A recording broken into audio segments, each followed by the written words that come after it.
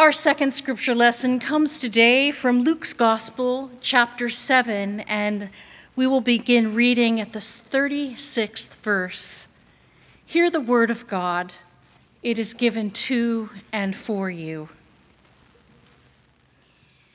One of the Pharisees named Simon asked Jesus to eat with him, and Jesus went into the Pharisee's house and took his place at the table. And a woman in the city who was a sinner, having learned that Jesus was eating in the Pharisee's house, brought an alabaster jar of ointment. She stood behind Jesus at his feet, weeping, and began to bathe his feet with her tears and to dry them with her hair. Then she continued kissing his feet and anointing them with the ointment. Now, when the Pharisee who had invited Jesus saw it, he said to himself, "If this man were a prophet, he would have known who is touching him and what kind of woman she is, that she is a sinner." Jesus spoke up and said to the Pharisee, "Simon, I have something to ask you." "Teacher," he replied, "speak." Jesus said, "A certain creditor had two debtors. One owed 500 denarii and the other 50. One 500, the other 50. When they could not pay, the creditor canceled their debts for both of them. Now, which of them will love the creditor more?" Simon answered, "I suppose the one for whom he canceled the greater debt." And Jesus said to him, "You have judged rightly." Then turning to the woman, Jesus said to Simon, "Do you see this woman? I entered your house, and you gave me no water for my feet, but she has bathed my feet with her tears and dried them with her hair. You gave me no kiss, but from the time I came in, she has not stopped kissing my feet. You did not anoint my head with oil, but she has anointed my feet with ointment. Therefore, I tell you, her sins, which were many, have been forgiven. Hence, she has shown great love. But the one to whom little is forgiven loves little." Then Jesus said to the woman, "Your sins are forgiven." But those at the table were with him began to say among themselves, "Who is this who even forgives sins?" And Jesus said to the woman, "Your faith has saved you. Go in peace." This is the word of our Lord. Thanks be to God. In her book, An Altar in the World, Barbara Brown Taylor tells of a story about visiting a beautiful old church in Alabama, just glorious.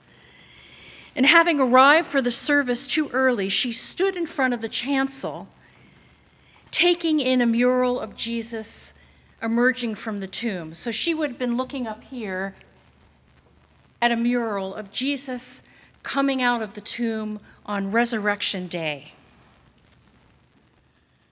Though the painting was impressive, Barbara Brown Taylor felt that something was off.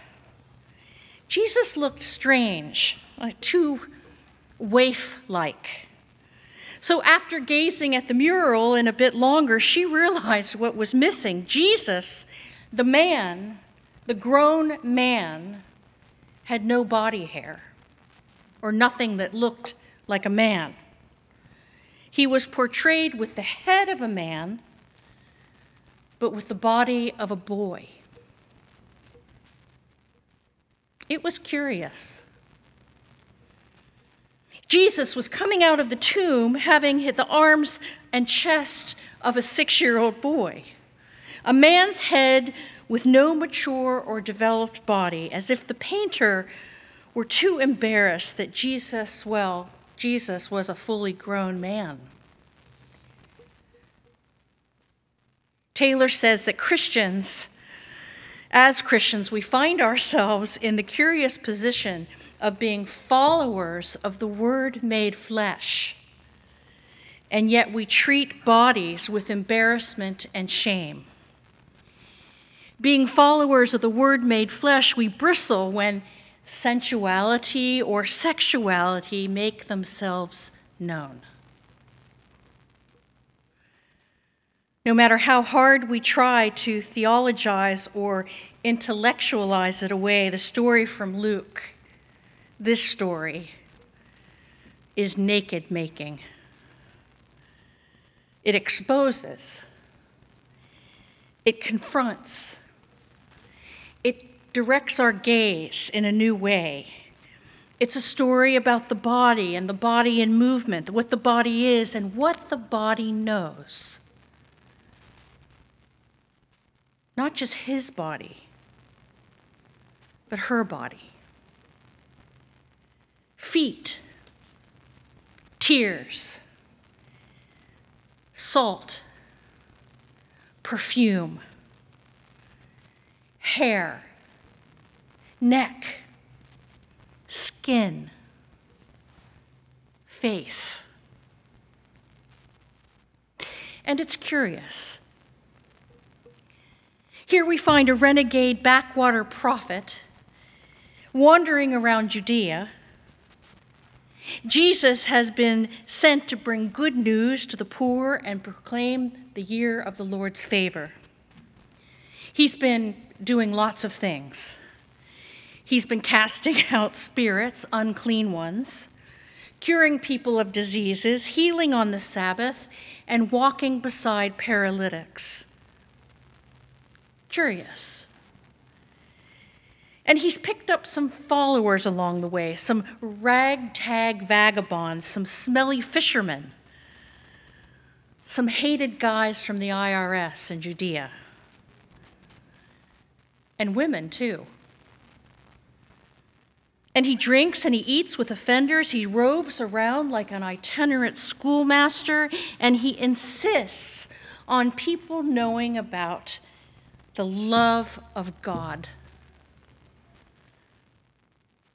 And now it gets even more curious. A VIP religious leader invites the dusty Jesus to dinner. What better way to scope out a nomadic Jew, the one setting people's teeth on edge? What better way to scope out the new guy in town than to watch him over the rim of your wine glass? What better way to pin him down as you dig into your falafel and surround him with dozens of eyes and ears? It's such a nice, pleasant meal. Except it isn't. Simon the Pharisee makes it pretty clear that this is not a polite fellowship over a 4-star leg of lamb. Simon has skipped some pretty basic social graces. No water for the feet, no welcoming handshake, no hospitable kiss, no oil to tidy up the hair. It's as if Pharisee Simon is leaning against the doorway, his lip curling and saying sarcastically, "Jesus of Nazareth, so nice of you to join us. Come on in." Or a little bit like Tony Soprano, "Jesus, forget about it. Come on in. The guys are waiting." And then the most curious of all is this woman. We don't even know her name.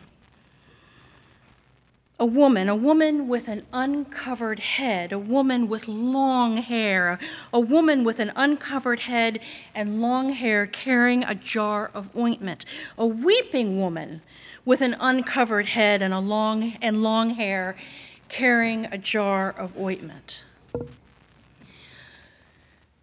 What I really want to know, and maybe Eric Barreto knows this, since he knows all things about this gospel, what I really want to know, and you can tell us outside after worship, Eric, what I really want to know is how on earth did she get in that room?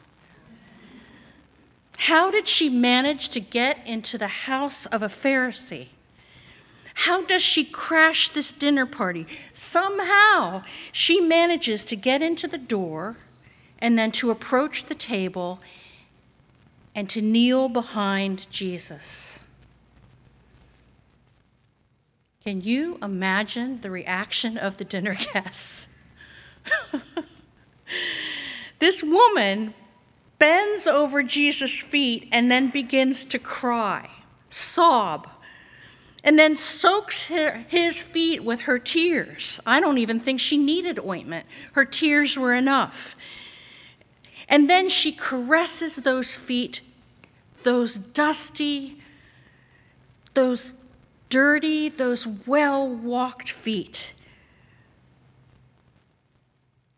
She caresses them and dries them with her hair, repeatedly kissing his toes, his ankles, his soles. Finally, she breaks open this beautiful jar and anoints his salty skin with perfume.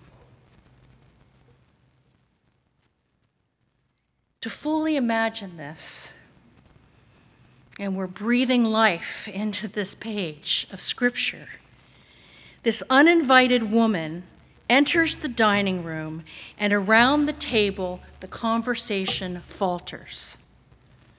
Then it comes to an uncomfortable end. She begins to cry. Oh, Lord, a woman crying. The temperature inside the room rises. Every man simultaneously reaches for his wine glass. And as the woman wrapped Jesus' feet in her strands of hair, where did the men look around the table? Or they didn't dare to look. And I wonder, because Jesus teaches in this passage, he teaches with words and he teaches with actions. I wonder if his most important lesson here is that he captured Simon's gaze and holds it, extending the discomfort, forcing his host to imaginatively experience every kiss and every hair that grazed his feet.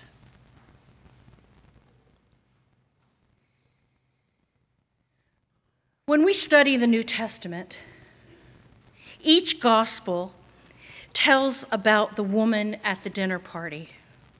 And each time, two things happen. She anoints Jesus' feet, and someone reprimands her. Each time, number one, she anoints Jesus' feet, and the second is someone reprimands her. And each and every time, there's an account of this woman, this dubious person who dares to love Jesus in the flesh, to love his spirit and his body with her own. Each writer might frame the story differently, but each tells of the remains and shows this story that is the most sensual, most scandalous of the New Testament.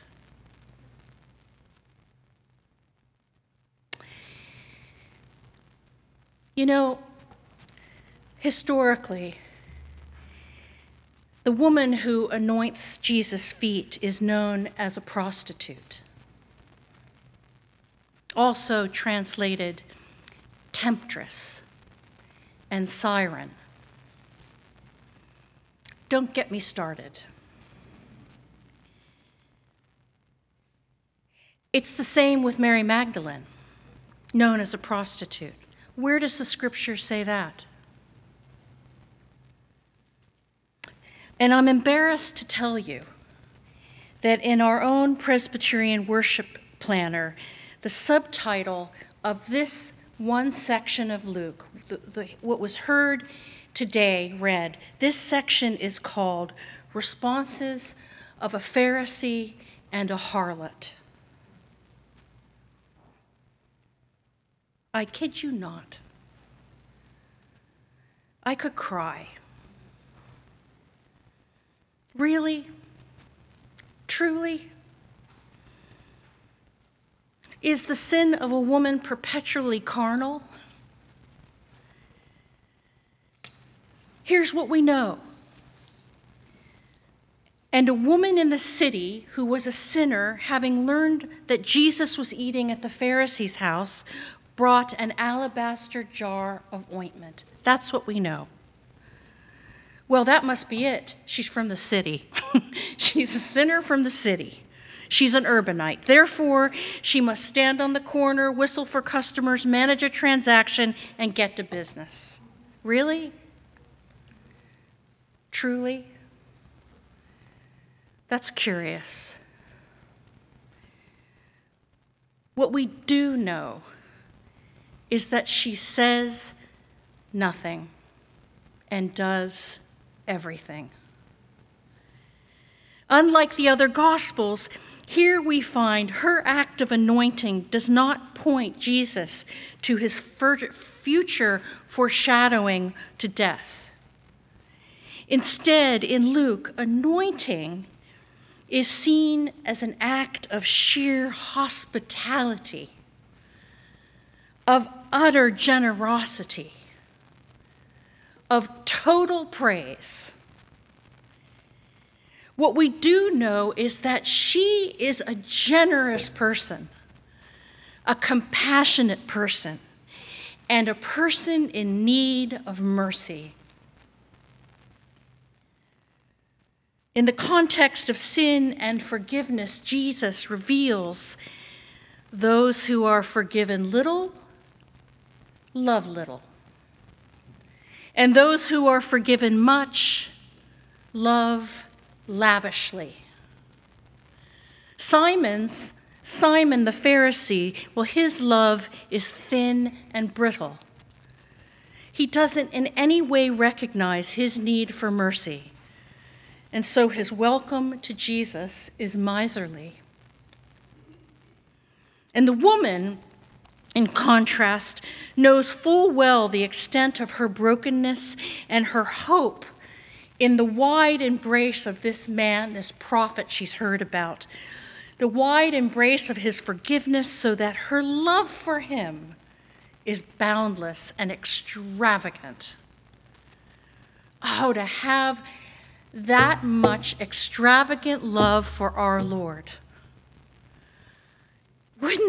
Wouldn't that be marvelous? We pick up each day and extravagantly love one another and our world. Imagine to reach out to him through our shame and our regret and our sorrow and our remorse and all that guilt that weighs us down and our yearning, our endless yearning to have Jesus receive us with tenderness, graciousness, and gratitude.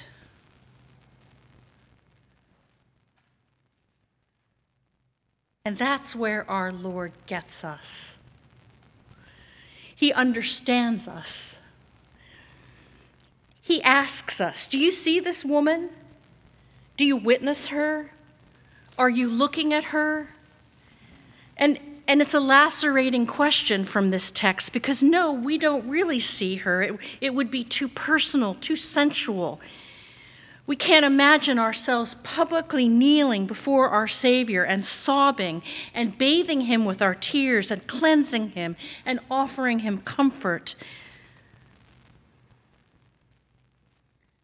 But here she is in all of her glory. And I say unto you, today she is our rabbi. She sets herself as an offering before her Lord. Full of sin, she lays before him the gifts of her vulnerability and her generosity and her capacity for love. She breaks into that dinner party and lays bare the truth of need. Dusty feet that need some water, sun-baked skin that needs some fragrant ointment, the ever-sacrificing servant who is in need of care, the ever-healing Lord who is in need of a healing touch. Why, it's a sacrament. It's a sacrament of salt and dust and tears. It's a sacrament signed and sealed through perfumed feet and kisses. And then, to her, like a benediction, he says, "Your sins are forgiven. Your faith has saved you. Go in peace." And he says to us, those in the sanctuary and everyone at home, he says to us as we kneel before him, like a benediction, he says, "Your sins are forgiven. Your faith has saved you. Go in peace."